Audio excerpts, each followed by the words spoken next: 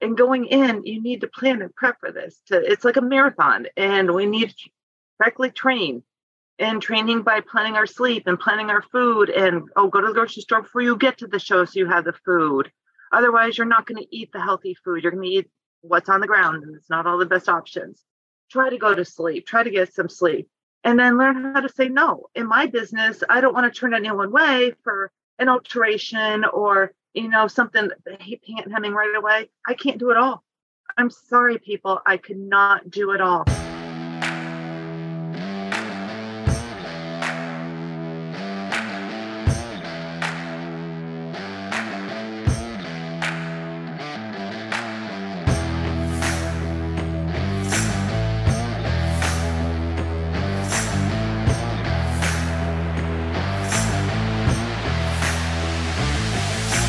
Bring them in on the rail at a jog, please. On the rail at a jog.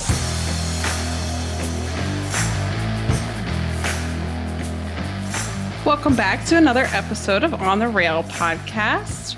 This week we have an exciting young lady, and I'm personally super excited to get into the vendor space. And Amy here has done a wonderful job. So I'm sure this conversation will be super intriguing for me and hopefully for all of us listeners. And without further ado, Amy, if you just want to give us an intro and kind of what you do within the industry nowadays. Hi, I'm Amy Engelskiger, and I most recently showed my quarter horse mare, Always Victorious, who I unfortunately did recently sell, to expand my business into vending on a larger scale. I went from a 16-foot cargo trailer and expanded into the English tack and apparel business. So excited to put a new trailer on the road in 2023 and hit all the major shows. That's exciting and a big jump in space. Most definitely. And driving it is a lot different too. Oh, yes. So before we kind of dive into what you're doing currently, what was your start in the horse industry? And then also recap your recent success you've had as a select amateur, because we definitely want to touch on that too. So I'm one of those people that horses are in my blood. I had a grandmother who had horses, and I always wanted to spend my summers with my grandmother. And unfortunately, she was in Erie, Pennsylvania, and I was in Cleveland, Ohio. So I took lessons all through as a kid up into junior high, and then I kind of got out of it, and I met this girl. We were ski instructors at a local area, and her mom showed quarter horses, and she got me into quarter horses and my first horse and then the next horse, and she moved on and moved to Florida. So I just kind of stuck with it, but not on a big scale. I ended up being like a walk trot queen for the longest time. I don't think I've been loping for 10 years up to this point. So I showed walk trot, local shows, into Pinto, and I had a paint mare at the time. And I sold her, and I was offered, my first quarter horse was 18-year-old gelding that was in a hard retirement that we pulled out of retirement and turned him back into an all-arounder. And when he was 19, I had great success with him, believe it or not. And then at 20, he came out sour. So I sold him. And I was going to sit tight till I turned 50 because I was about 48, 49 and just couldn't wait to be a select. I leased a horse the first year I was a select from Oklahoma, big gray that a lot of people knew. His name was Blue Skies and Mai Tais. And we had a fun year, but we pretty much marketed him for the owner to sell, and he moved on to his new owner. In 2019, I was at Level 1 East Championships in Wilmington, and I was not looking for a horse, but I was offered a horse. Becky Schooler offered me a mare that she owned. It was a 4-year-old plain Jane red mare that was green, broke. And 2 days after the Level 1 East, I was up to Becky's for the first time, and the rest was history. We learned a lot together, and I have Becky to thank for a lot. I went to shows I never dreamt of going to, and I had my name called at those shows too. So, and the last ride that I had on that mare was the AQHA World Show 2022, was the Level 1 Champion of Champions Select Under Saddle, and the Little Red Mare and I came out as the winners. So that's how I ended my showing career with Heather. You start tugging at my heartstrings with all of that, but I know you've had a lot of success with that mare. So which title, which moment, which show, anything stands out to you? I'm sure the last one was probably, hard one, but what's your greatest achievement, you think, with her? Well, there was actually three. In 2020, when they had the level 1 championships at the QHA World Show, we were third in the level 1 select under saddle. And that was first time I had my name called, received hardware at a big show on the stage like that. So that was exciting. And I've had this love of showmanship a long, long time. And the first time I ever showed Heather in showmanship was at the Shamrock Shuffle, March 2020, before the world shut down. And we had a great future in it. And in 2021, at the NSBA World Show, Heather and I came out as the novice select world champions at that show. So I think that was my first one, my biggest one. And then, of course, there was this past QHA World Show, the very last ride on the mare. We came out on top also. That seems like a little bit like a Disney movie in a way. Yeah. I don't think you could have had a better ride to end your career with her. That's awesome. Thank you. Yeah. So tell us a little bit about Glamorous Threads, as in how did it originally come about? And what was your idea about that when it was originally getting started? So it was about 2010. I took my quarter horse mare to a local trainer, and they just pretty much did open shows and nothing big. But his fiance at the time took the clients in to show them her wardrobe of her show clothes. And so I thought I'd never be able to afford the quantity or quality of the show clothes. So I figured out how to make them. And I started Glamorous Threads that summer by sewing English hunt shirts. And to this day, I personally hand cut, sew, market every single shirt, collar, and dickie with my private label in it. So I'm very proud to say that Glamorous Threads hunt shirts are the only hunt shirts that are made in the USA to this day, that there's no other designer actually hand sewing shirts.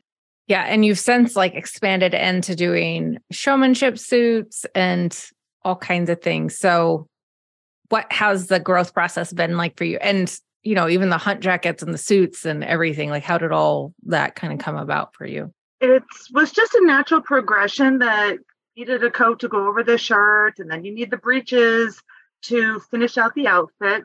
So I had designed with some other top trainers, Heidi Piper and Dawn Baker, the Glamorous Threads GT custom breech. So I say, as stock breed exhibitors, we're relying upon what the hunter jumper people put out. And they have gone to a low rise front zip, Euro seat, light tan show breech, sometimes with silicone knee grips. And that's not what stock breed exhibitors want. We want a moderate rise breech. We want the suede knee patches, nothing on our butts, and a flat front. So that's how the GT breeches came out. Coats were actually before breeches, and you need those to complement. And to be able to dress a rider from head to toe was always a vision of mine. And that's what I do to this day. It's very cool. And I think on that note too, I was just thinking the other day, and you touched on it, is sometimes I think we depend on the other disciplines or other sports within our industry that funnel down to us. So the breech comment was definitely a good one to point out, because I could never find good breeches. So kudos. Thank you. And then the showmanship suit. So I've always shown at showmanships in suits going back to 2014-15. I actually hand sewed the first suits I made. One was a beautiful eggplant purple that was a real pretty color until you went to Wilmington, Ohio, when it was brand new and the lights were new and the sand was white. You went in there and, oh dear Lord, I was Barney from neck to toe. I was purple. So that suit got the infamous name as Barney, and I made one just like it that was blue. We called that one Bad Luck Blue because I never did as well in that one as I did the other one. And then I just started, the hunt coats progressed. The tailors can make the suits. And a fun fact, first time I showed my mare, I said, was the Shamrock Shuffle March 2020. And the last time was at the World Show. I only wore one suit every single time I showed that mare. It was the same suit. Now I had 2 more made to replace it, but I never wore them. So that's a fun fact. Stay with the lucky things or the things Yeah. that are going well. Yeah. So like in your time of designing, we'll just hunt shirts because I know you do those from scratch and by hand. What has been the evolution in the last 10, 12 years of just even hunt shirts? It seems like the Hunter Under Saddle division is getting to where we can have a little bit more like personalization and creativity without getting too far, out of the realm of things. But what are your thoughts there? Actually, what I've seen is a trend going back to traditional white shirts. A majority of quarter horse exhibitors have gotten away from color and are going back to classic white shirts. Now, the way to dress it up, when I sell a shirt, usually a custom shirt, we do a fun collar for under saddle, and we do your conservative collar for equitation. That way it gives you versatility and still have a white shirt. White shirts are not boring. White shirts are classic. There's several judges out there that appreciate the look of you wearing a classic crisp white shirt with a dark coat. And those judges, if you're going to show to them, you want to wear that outfit and that's what it's supposed to be. We're supposed to be traditional attire with some individuality thrown in. So way to throw in individuality is a fun collar or a solid silk collar, or let's tie the collar into the coat somehow. And I can do that. And I also make just collars. People just buy collars. They'll go through my silks and order just a collar to be unique in that way. And I know you offer kind of a service of, I forget what it's called, but like you can kind of revamp an already made hunt coat, right? That you can kind of spice it up and change things out, like change buttons, change colors, that type of thing. Is that something you still do? Sure. Yes, it is. People will send me coats and trainers don't have a lot of money, but they'll go through their closet and they have a lot of old coats, maybe that ended up in their trailer, but they send me these coats and I can add velvet or a suede to a collar. Then we add piping to it and I'll change out the buttons to fancy buttons. So there is still life for a lot of those older hunt coats to make them new. And no one knows. If you're riding around the pen, either people on the rail or the judge in the center of the ring does not know that that's not a new hunt coat off the rack or custom, that it could be an older coat that you spend $100, $200 on, and bam, we have a brand new coat. That's really cool. Yeah, that's a great idea. So what was it like trying to be a vendor at some of these horse shows while you actually showed then too? Insane, impossible. Run yourself to the ground. And a lot of these were like the biggest shows too. I know that just from talking to you. It's like, we're not talking weekend shows, but a lot of these were the major shows. So yeah, tell us about that. Yep. So you try to find help, reliable help, dependable help, educated help to work your booth, but it doesn't always work out as you planned. So you think you have coverage for the booth and they may not be there the entire time, or just don't grasp the concept of manning a booth 100% of the time when you're at a show.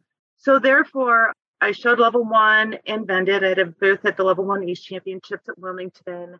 The madness right after that, I just was an exhibitor, and it's so enjoyable when you're at a show just an exhibitor.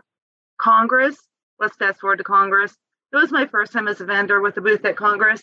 And not only do I just man the booth, I also do a lot of alterations and repairs and pant hemming for just people off the street, other exhibitors, vendors will send me pants. Carolyn Berry is Berry Fit. I did a lot of work for. And so that what we call homework, which I do after the booth closes.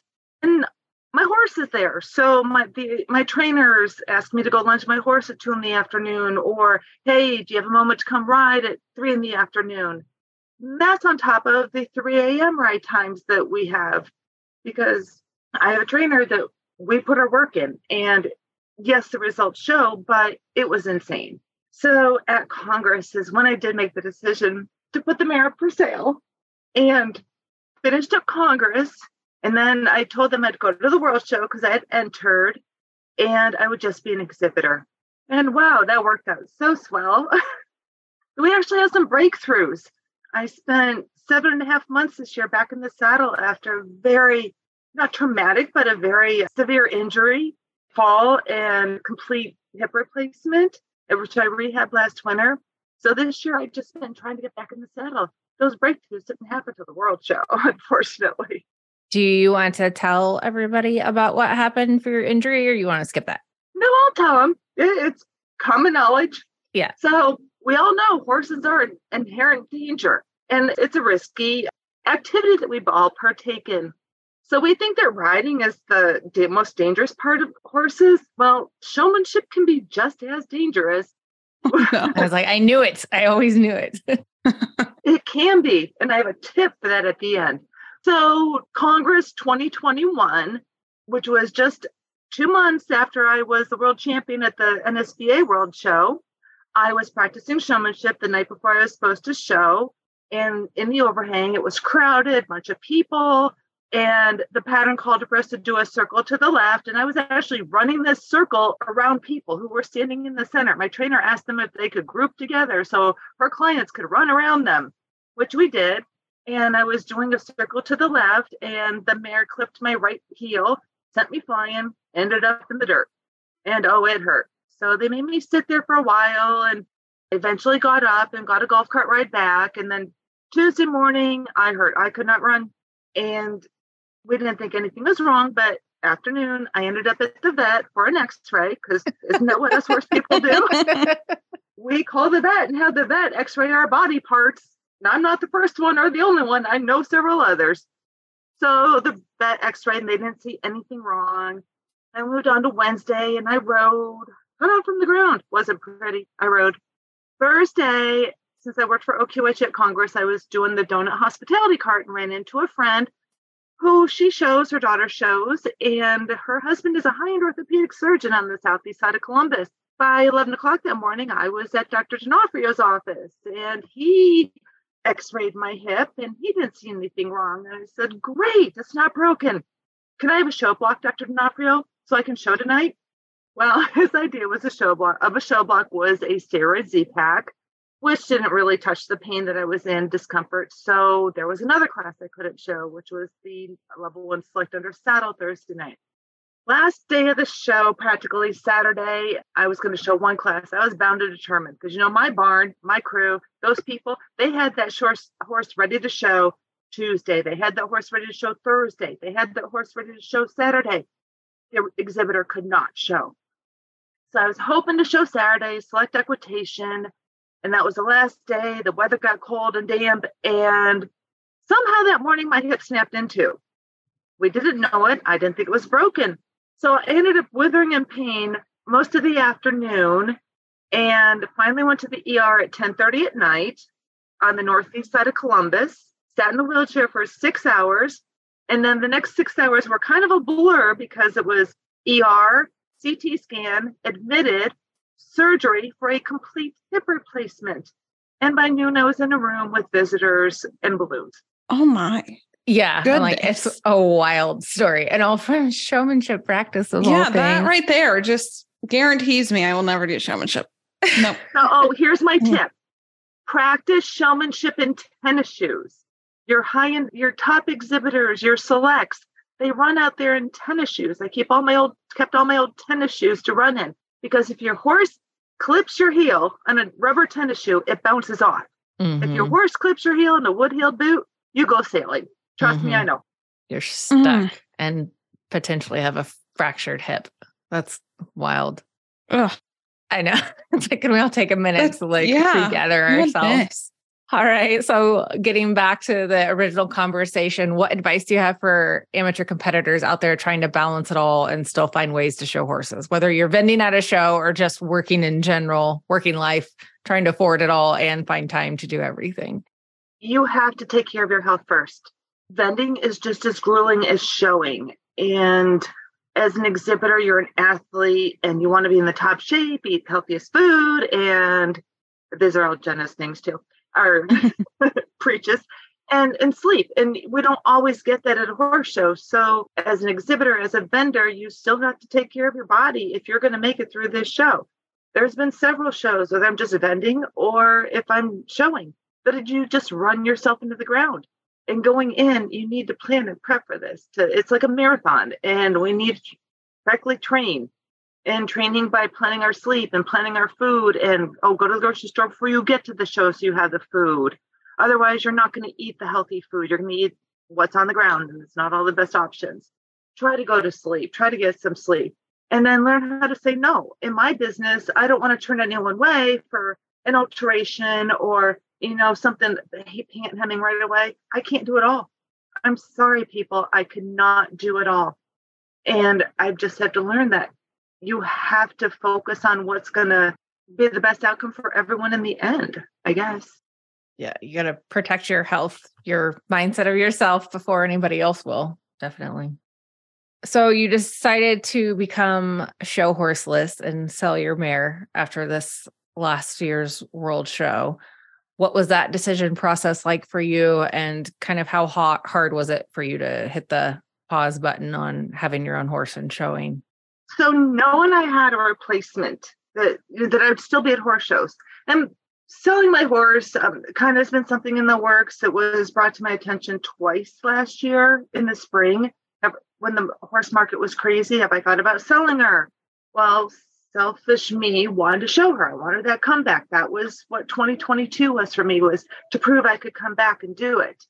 And knowing that there was a handful of people that were retiring towards the end of the year, sometime in 2022, that there was an opportunity to take the reins from them and carry on their tradition or the products and services that they offered at shows.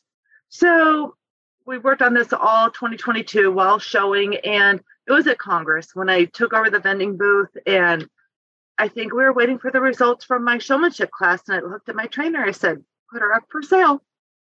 I can't do it all.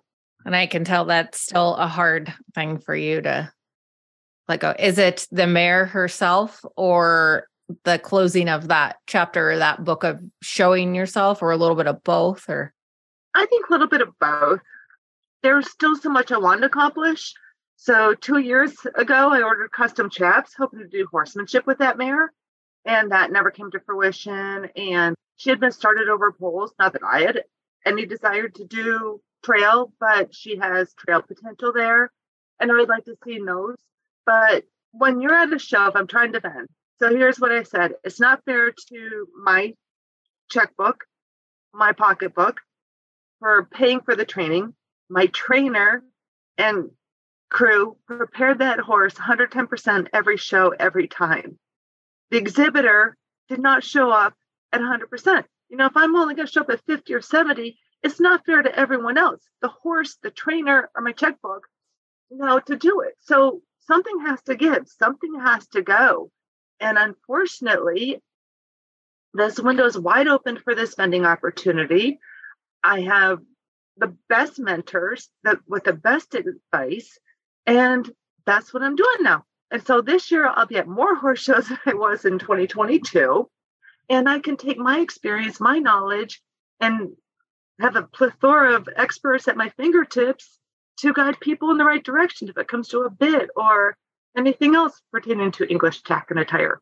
That's a perfect segue into your Glamorous Threads has now morphed into Glamorous Threads English Apparel and Tech. Let's get that right. So you gave us a little bit of background on how you moved in the direction, but on the business side of it, what really was impetus for deciding to once and for all go all in on having a vendor trailer? The last couple that retired with the trailer for sale, dear friends of mine. So in the past, since 2020, I've been offered a couple tack trailers, businesses to buy, and the constant in theirs has always been my dear friends Jim and Joni Roth, who were institutions in the vending industry. And when in 2020, when I was offered the first trailer to buy business, I went to Jimmy and I'm like, what should I buy it? He's like, what are you buying? And I give him a list and he goes, you don't need to buy it. You don't need the name. You have a name. Are you not here at the World Show? Are you getting your name called? Okay, I won't buy it. That wasn't meant to be.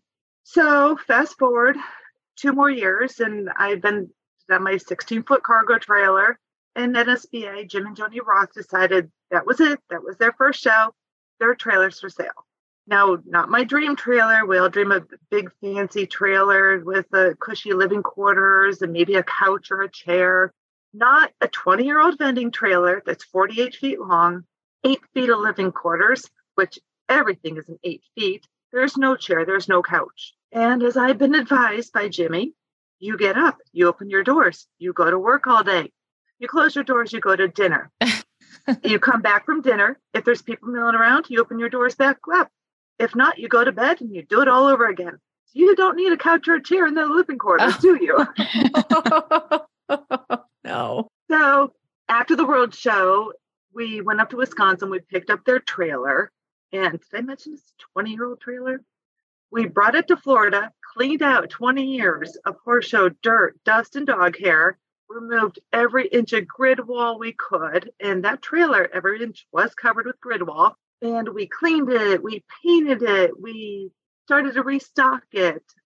And the reason I chose the English tax side of it is because my other dear friend, John, he sold his trailer a year ago and recently sold his brick and mortar store. And he has just been a great help, godsend. He was my go-to for shopping. We all shopped with John at the hitching post when he owned the trailer. And with John retiring, like that lost our opportunity for the knowledgeable go-to, the reins we always loved and the bridles. And, you know, he always had it in stock. I bought so much stuff from him. So I'm going to take my experience knowledge from the English side of it showing, take my apparel business and expand that into your one-stop shopping for your English apparel, tack, and all the accessories. And then from the Jimmy Ross side of it, his shelf of chemicals and other knickknacks, whether it be a double-end snap to a Chicago screw. I mean, I have Jimmy's specialty shelf there still in the trailer. And then Joni is also pitching in, help me with the suppliers and where she got the best products from.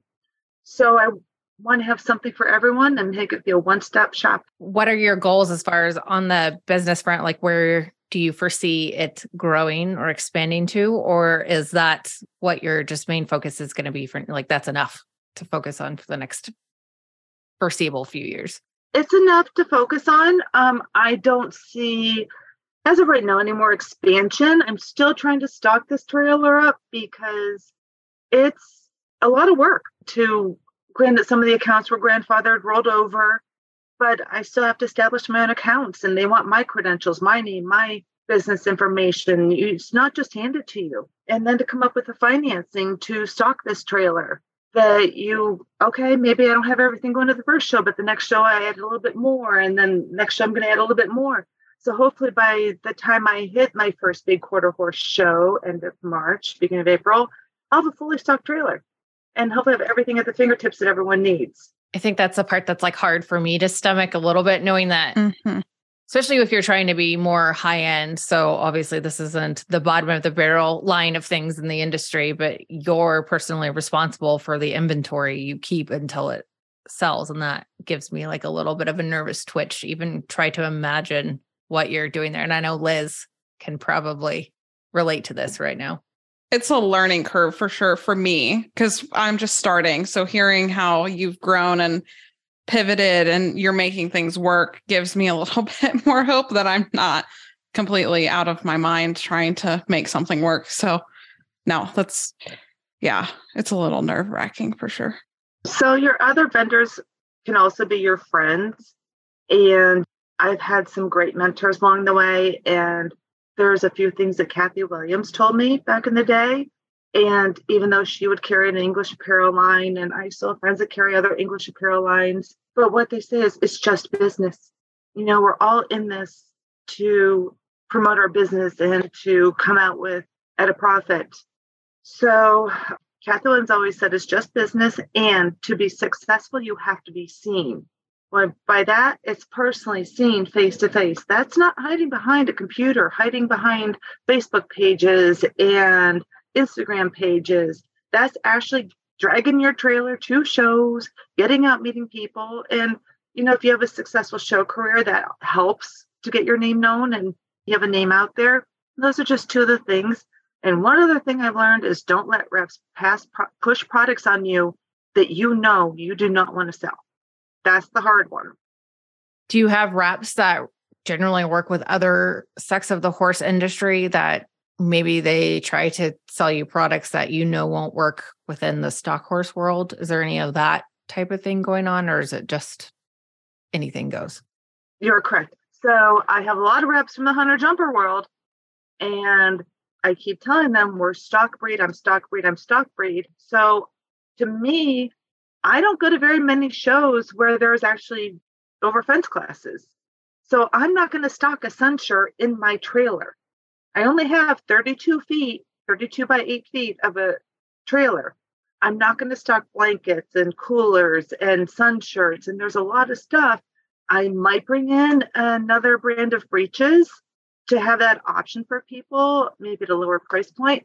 But there's a lot of things, and hunt caps. We still wear traditional hunt caps. Unfortunately, there's one supplier that still makes them. But in the crash helmets, there's a handful out there. Mm-hmm. But I know what's most popular in the stock breed industry. I don't want to carry the other one that may be very popular in the hunter jumper. And I'd love to carry Sam Shield, but we know that's not in the price point of a stock breed exhibitor. So I just have to say no and thank you and move on to the next item. So interesting to me. What are you most excited about for this new venture you started? That's a hard one. I'm excited. I should be at more horse shows in 2023 than I was in 2022 for people to come to see the trailer. And I've left a few little mementos. I left the name on the sliding door, and there's a section of wood right outside the front door that if you walk up and you look Ross and then people walk into the trailer with the makeover, it is just beautiful. You cannot even tell on the inside that this is a 20-year-old trailer. So that's exciting. And for people to walk in to say, oh, you have hairnets. Oh, you have the extra long reins. Oh, you have black spurs and irons. Yes, I'm excited to offer the one-stop shopping in one trailer. So on the flip side, and maybe like in regards to having to make over the trailer, what's been the biggest struggle with the expanding? Probably smartly stocking inventory. I'm not putting all this in debt, not putting on let's just say not taking one credit card and raking up $200,000 to stock a trailer. Trying to be smart about that and order a little bit of at a time how I can afford it. That way I'm not going into debt and I can just turn all the sales back into the trailer at this time. Yeah. Like I said, that gives me a nervous twitch to think about buying inventory. And I think you're getting ready to get into some of the saddles and stuff too, right? So that involves having saddles sitting in your inventory. True. Yep, I'm going to save those announcements for the future that I'm bringing in a couple saddle lines that what stock breed people use and ride in. And so I'm excited for that to come too. I know you've had several mentors that have helped you in this process. So what's the best advice the mentors have given you, either about your business or showing horses or both of them? Oh, geez. Well, I said two big things. Remember with my other vendors, and it's just business. And we all have to get along in that sandbox. And we all pull into a show. We all want to park our trailers so we all have the same exposure and coordinate with the show committee that you don't step on anyone's toes, because in the end, it's just business and we're all there for the same reason. So if we all get along, great. To be successful, you have to be seen.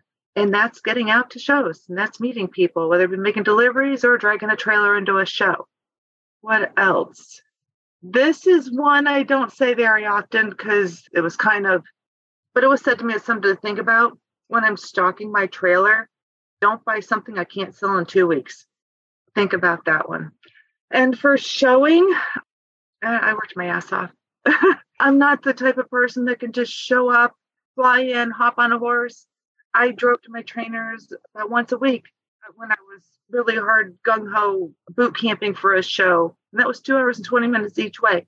So every week I did that. So you have to put your time in, no matter whether it's showing, whether it's vending, whether it's work, you have to do the time. You can't just sit back and let it all come to you. Mm-hmm. It's like time is money. You can't ever get away from that. Time is everything. So, yeah. Do you see yourself getting back into showing horses ever? Not right now. This venture's new. I haven't sold anything of my apparel, maybe a hunt coat or two because I can replace those. But my bridles, my show halter, my saddle are still sitting at home. Oh, and that suit. So I'm not going to sell anything. I'm going to hang on to it. I don't know, but definitely for the next 2 to 3 years, focusing on getting this trailer on the road to show. Is there a little bit of peace in that, feeling like that chapter's kind of closed down for the time being so you can fully focus on the business aspect of it? Or is it still too emotional? No. No, there is peace. There is peace. Heather, so I don't have to stress out about, making the decision to show. Like I said, I told him, if she's still around come April, I'll enter level 1 East because that's been my last year of eligibility. But no, she's gone. I don't have to worry about the entries. I don't have to worry about, the trainer bill. It's almost like a financial freedom on that end. Now that I can just focus on the business, which is a huge, huge relief. And as I'm not grateful for everything my trainer did for me, but so grateful for everything they did. But it's just peace. It's just the business. And I kind of look at it as my retirement. I'm 55. Give me 10 good years going down the road. This is my retirement plan. I know you have a very busy schedule coming up for 2023, but what are you planning on doing? What shows are you going to be at for this year to give everybody kind of an idea of where they can find you at? Big shows. So I winter in Florida, and I've kind of planned my travels to hit a horse show on the way home back to Ohio. So the first show, the big quarter horse show, will be Georgia on My Mind, end of March, beginning of April. Then we'll head back to Ohio to WEC Ohio Level 1 East Championships, straight into the madness. And hopefully we'll set up in one spot there and just remain through the whole time. So that's like 3 weeks there. From the madness, I'm going to go down to Kentucky to the premiere. From the premiere in Kentucky, I'm going to take my horse. I'm a director for Northern Ohio Quarter Horse, and I promised I might bring my trailer to at least one of the shows. So I will hit the Northern Ohio show in June. From there, I probably go straight up to Michigan to the Back to Berrien show at Berrien Springs. And that puts us into beginning of July. I will support the Ohio amateurs at the Little Buckeye Classic at Garwood Arena early July. And then I don't know what I have middle of July. Then we'll go on back to Oklahoma for actually my first trip out to Oklahoma with trailer, and I'll be the NSBA World Show. Hopefully I can park the same place that Jim and Joni always park the trailer under the overhang, and they might be making some changes, so might have a new location there this year. Then I'll come home. APHA just announced they'll have 2023 East and West National Championships. So the East Championships is in Kentucky at the Kentucky Horse Park. I'm going to attempt to add that to my schedule. And after that, we prepare for Congress. Congress is the marathon show of the entire year. And there's only 2 shows I actually do not vend out of the trailer. WEC Ohio shows, the Level 1 East and the Madness, will be a booth set up inside the facility. And Congress, I'm going to remain in the same spot, which was Jim and Joni Ross' old booth in the annex. But we're going to give it a makeover this year to make it look like the trailer that was made up. You have a full year coming up. Yeah. That's exciting. A lot of travel. Yeah. Yeah. That's all the questions I had. Liz, I know you're the travel vendor show person now. So if you have anything. I'm sure I could talk Amy's ear off, but I think we'll struggle this year trying to do vending and showing. I said this year I would go back to showing because I took a year off. And I think it's more of just for me to prove, as you did, I can come back and just do it.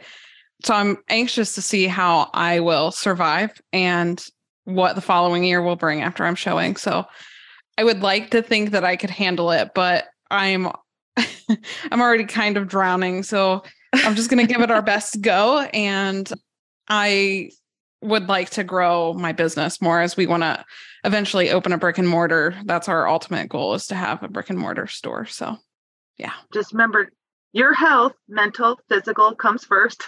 And you're young, so you can be torn in more directions than someone else trying to do it all also. So you just have to focus on you and what's most important to you. And I wish you all the best of luck. I learned I can't do it all. So yeah, I had to choose. I'm going to have some hard lessons, I think. And honestly, that's fine. You know, as you're young, you can learn and pivot from there. So this conversation was very enlightening and I'm excited.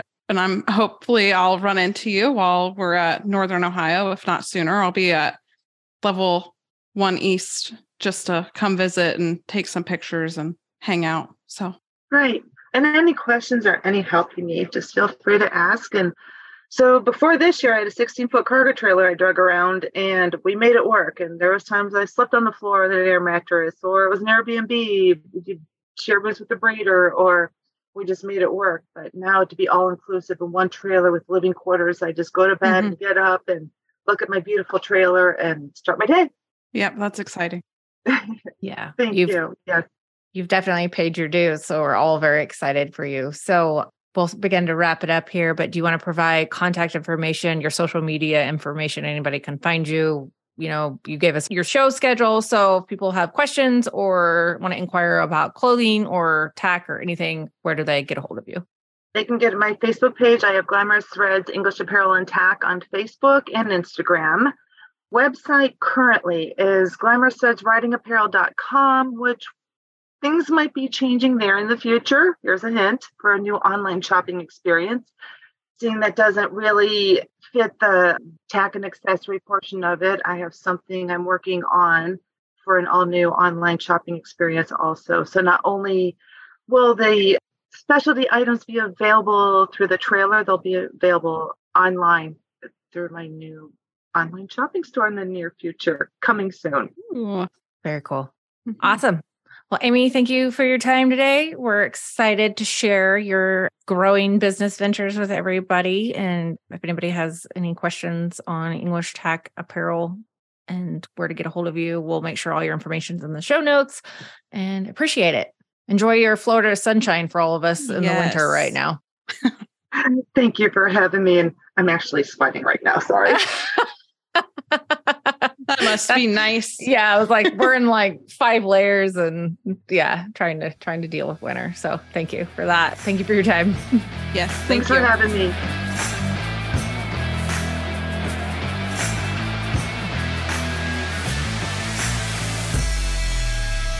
All right, that'll be your class. Bring them in and line them up.